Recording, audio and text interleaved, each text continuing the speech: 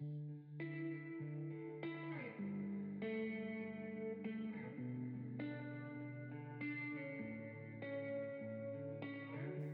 is a podcast by Well House Church, where personal spiritual growth is fueled through a variety of practices rather than a single prescriptive time of devotion, where we discuss different spiritual practices that help us be more present with God, others, and ourselves.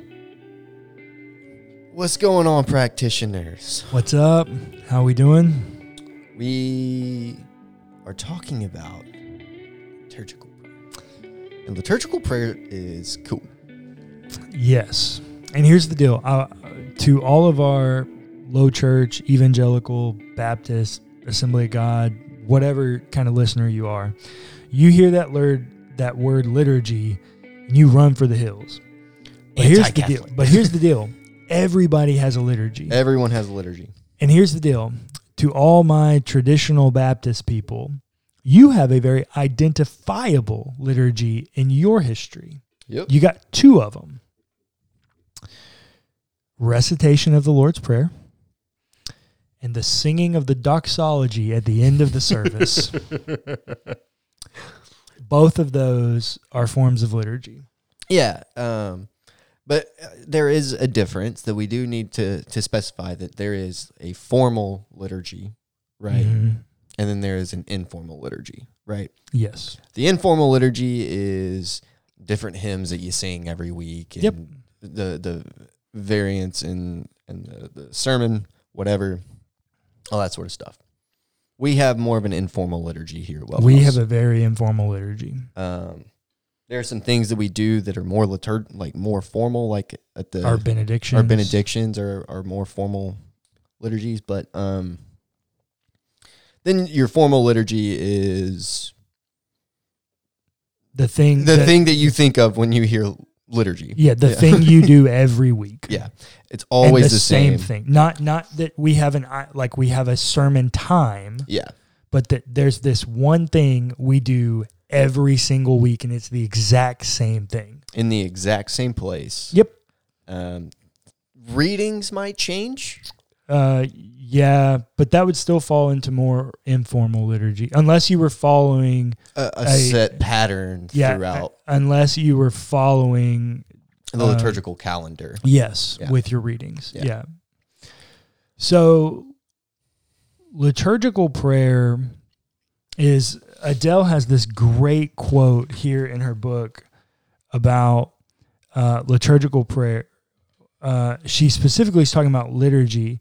She says, liturgy is grounded in repetition, not improvisation. Mm. Yes, that. End podcast here. No. Yeah. Yeah, like liturgy is about the repetition. Yeah. And so much of what we do in our prayer lives is about the improvisation. It's spontaneous. It's walking. It's the going about. It's being on pilgrimage. It's, whatever we're doing for our practice, it's about the improv. It's about the spontaneity. Yep. Liturgy is about repetition. If you can think back to our sacred pathways, the traditionalist would fit very well with liturgical prayer. Yeah, I'm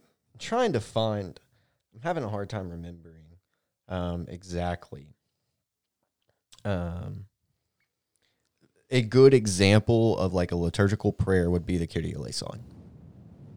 Or the Lord's Prayer. But we're talking about repetition, right? Yeah. So in that same regard,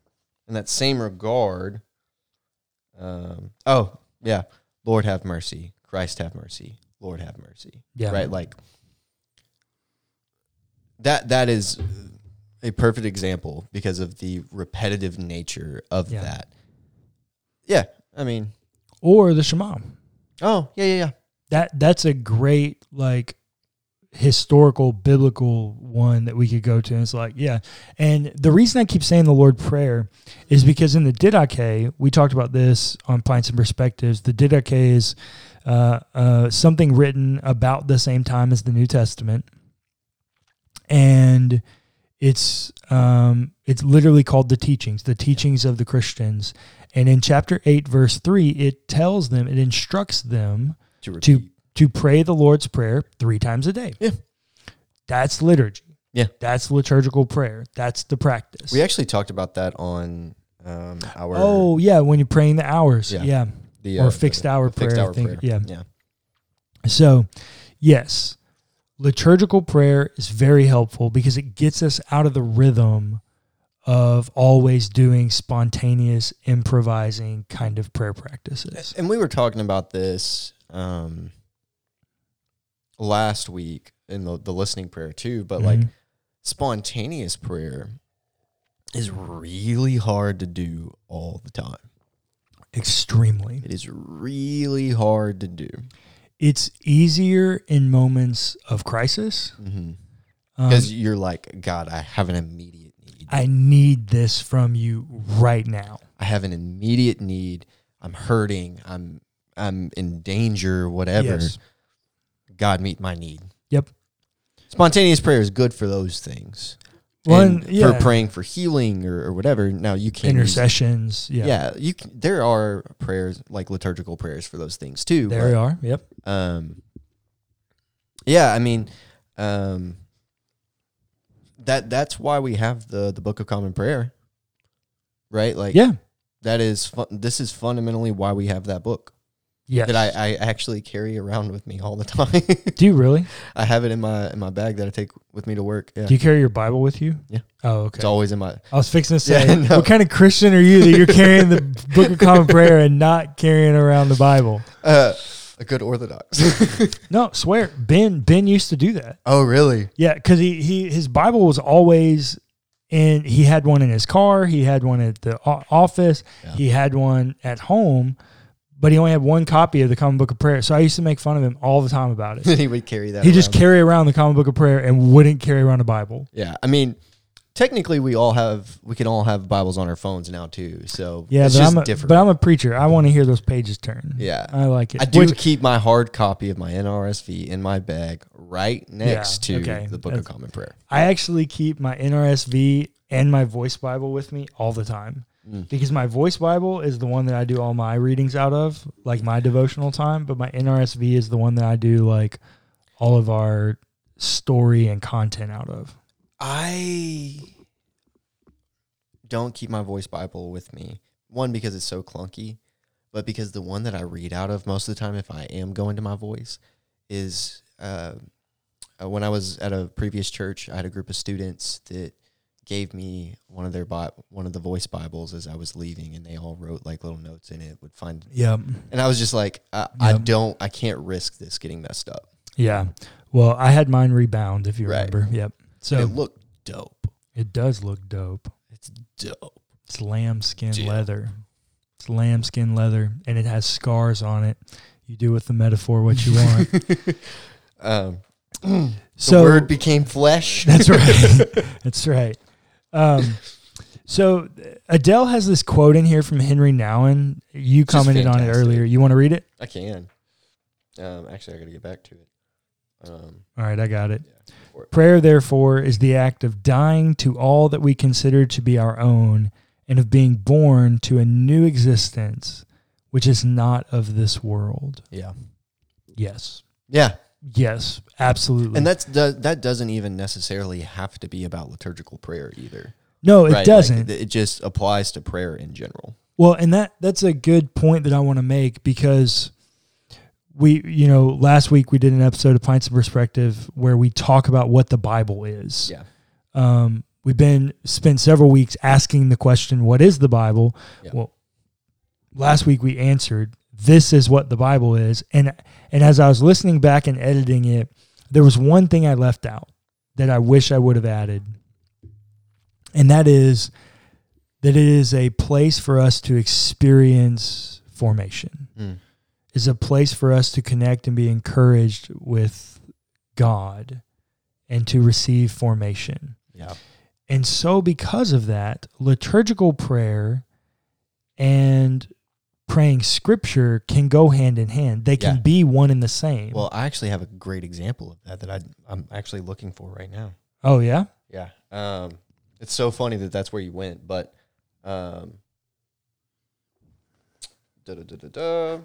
so this is my adaptation. Mhm. Okay. It is Philippians 1, 1 through 11.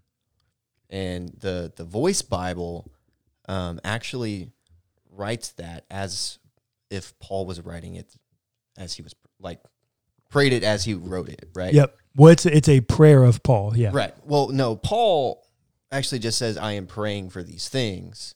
The Voice Bible actually writes it out as a prayer. Oh, got you. Which got is you. kind of dope. Anyways, I adapted it for our benedictions.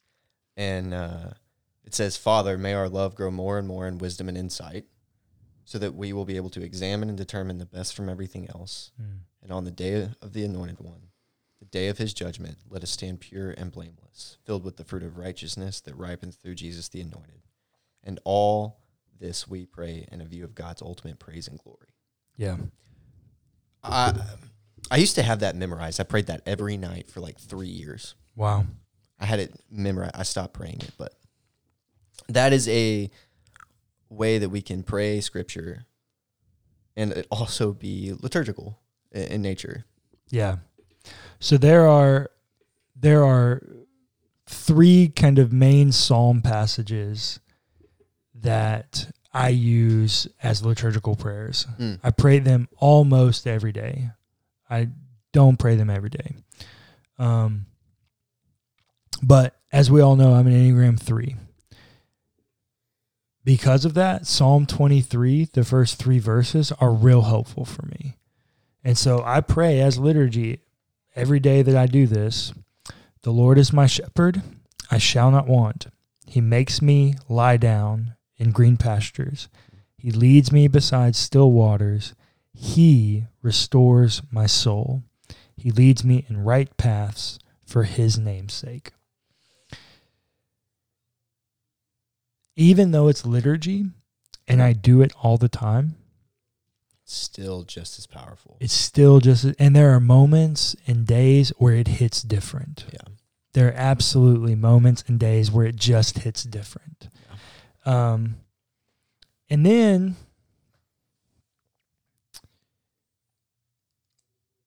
Psalm 51. I pray Psalm 51 almost every day too. The first 2 verses. Oh, yeah. Have mercy on me, O God, according to your steadfast love, according to your abundant mercy. Blot out my transgressions. Wash me thoroughly from my iniquity and cleanse me from my sin. The one from Psalm 51 that I pray all the time is verse 10, creating me a clean heart, O God, and renew a right spirit within me. Yep. I actually have that etched on the inside here of this ring. Oh, do you really? Yeah. And then I also pray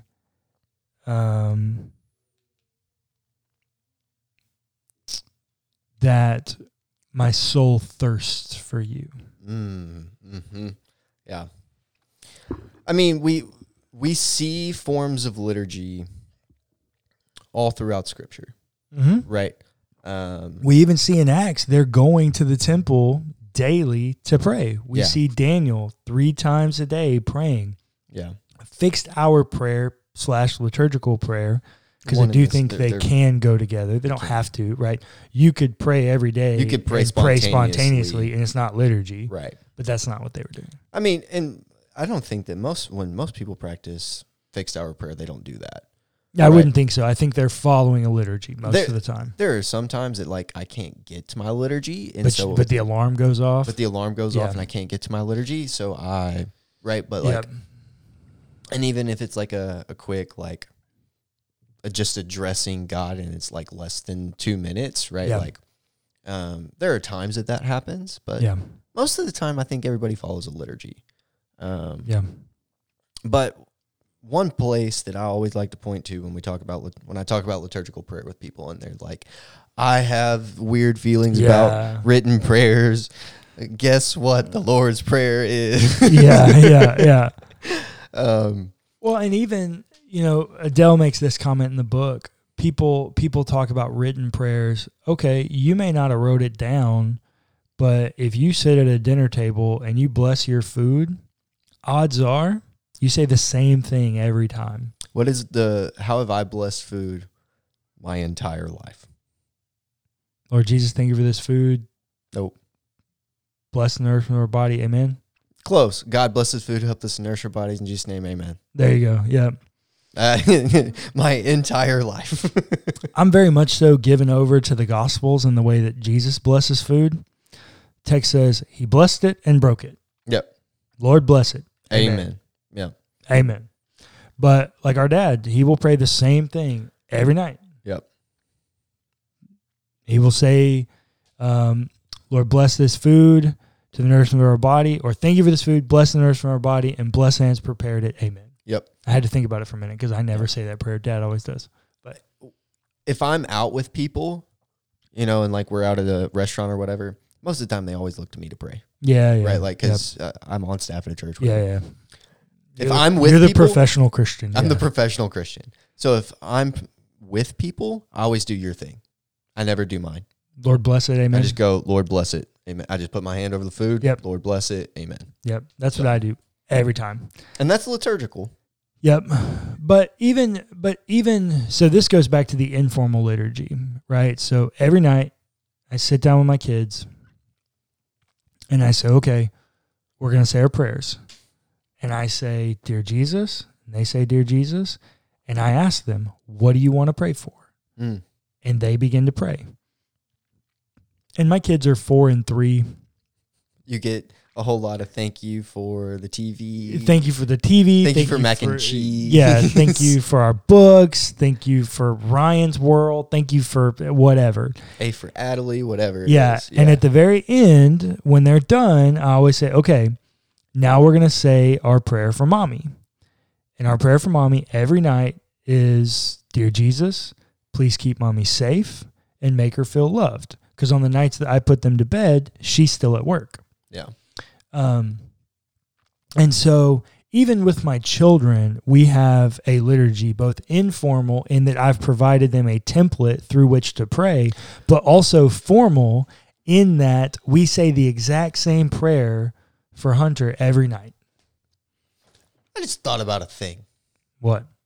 More people do liturgical prayer than they realize, not simply just based on blessing the food, whatever. Now I lay me down to sleep.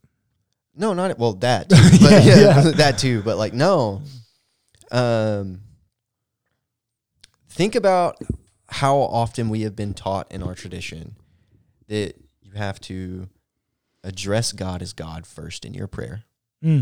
Yeah. You follow a template. You follow the template of the Lord's Prayer. Our Father in heaven. Yep. You address God as God. Yep. You praise and thank Him. And then you ask for forgiveness. Yep. Then you ask for your needs. Yep. Right? Like, that is liturgical. Yeah, at least in template. And template, right? Like, it can be spontaneous, but that is informal liturgy. Yeah, for sure. At least in our tradition, most people pray that way. Yeah, well, and that's the whole deal. When the Lord taught us to pray, He said, pray this way. Yeah, He gave Our us Father a template. in heaven. Yeah, that was the whole point. And so it makes sense that our liturgy of prayer, even in our improvisation, reflects that template. Sure. So liturgical prayer or liturgy is all around us. Sure.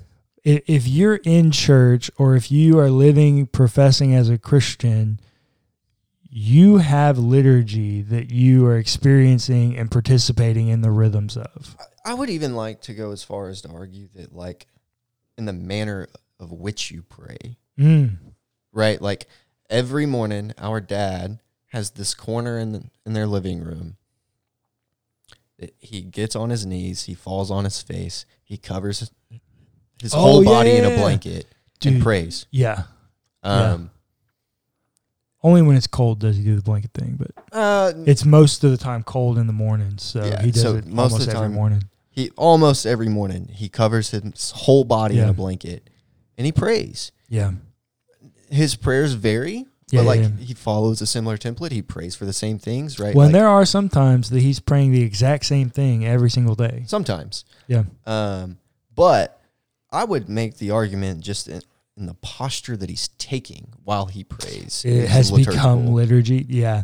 So we're going to talk about posture in prayer in a while. And so I don't want to talk about this too much. No. But like, yeah, that is a thing that needed to be addressed. The way in which you do it is also liturgy. I mean, think about in the fixed hour prayer, right? Like, oh, I never sent you that app. I'm sorry. No, you still have not sent me that app. Get on Clayton. Yeah, I will find it.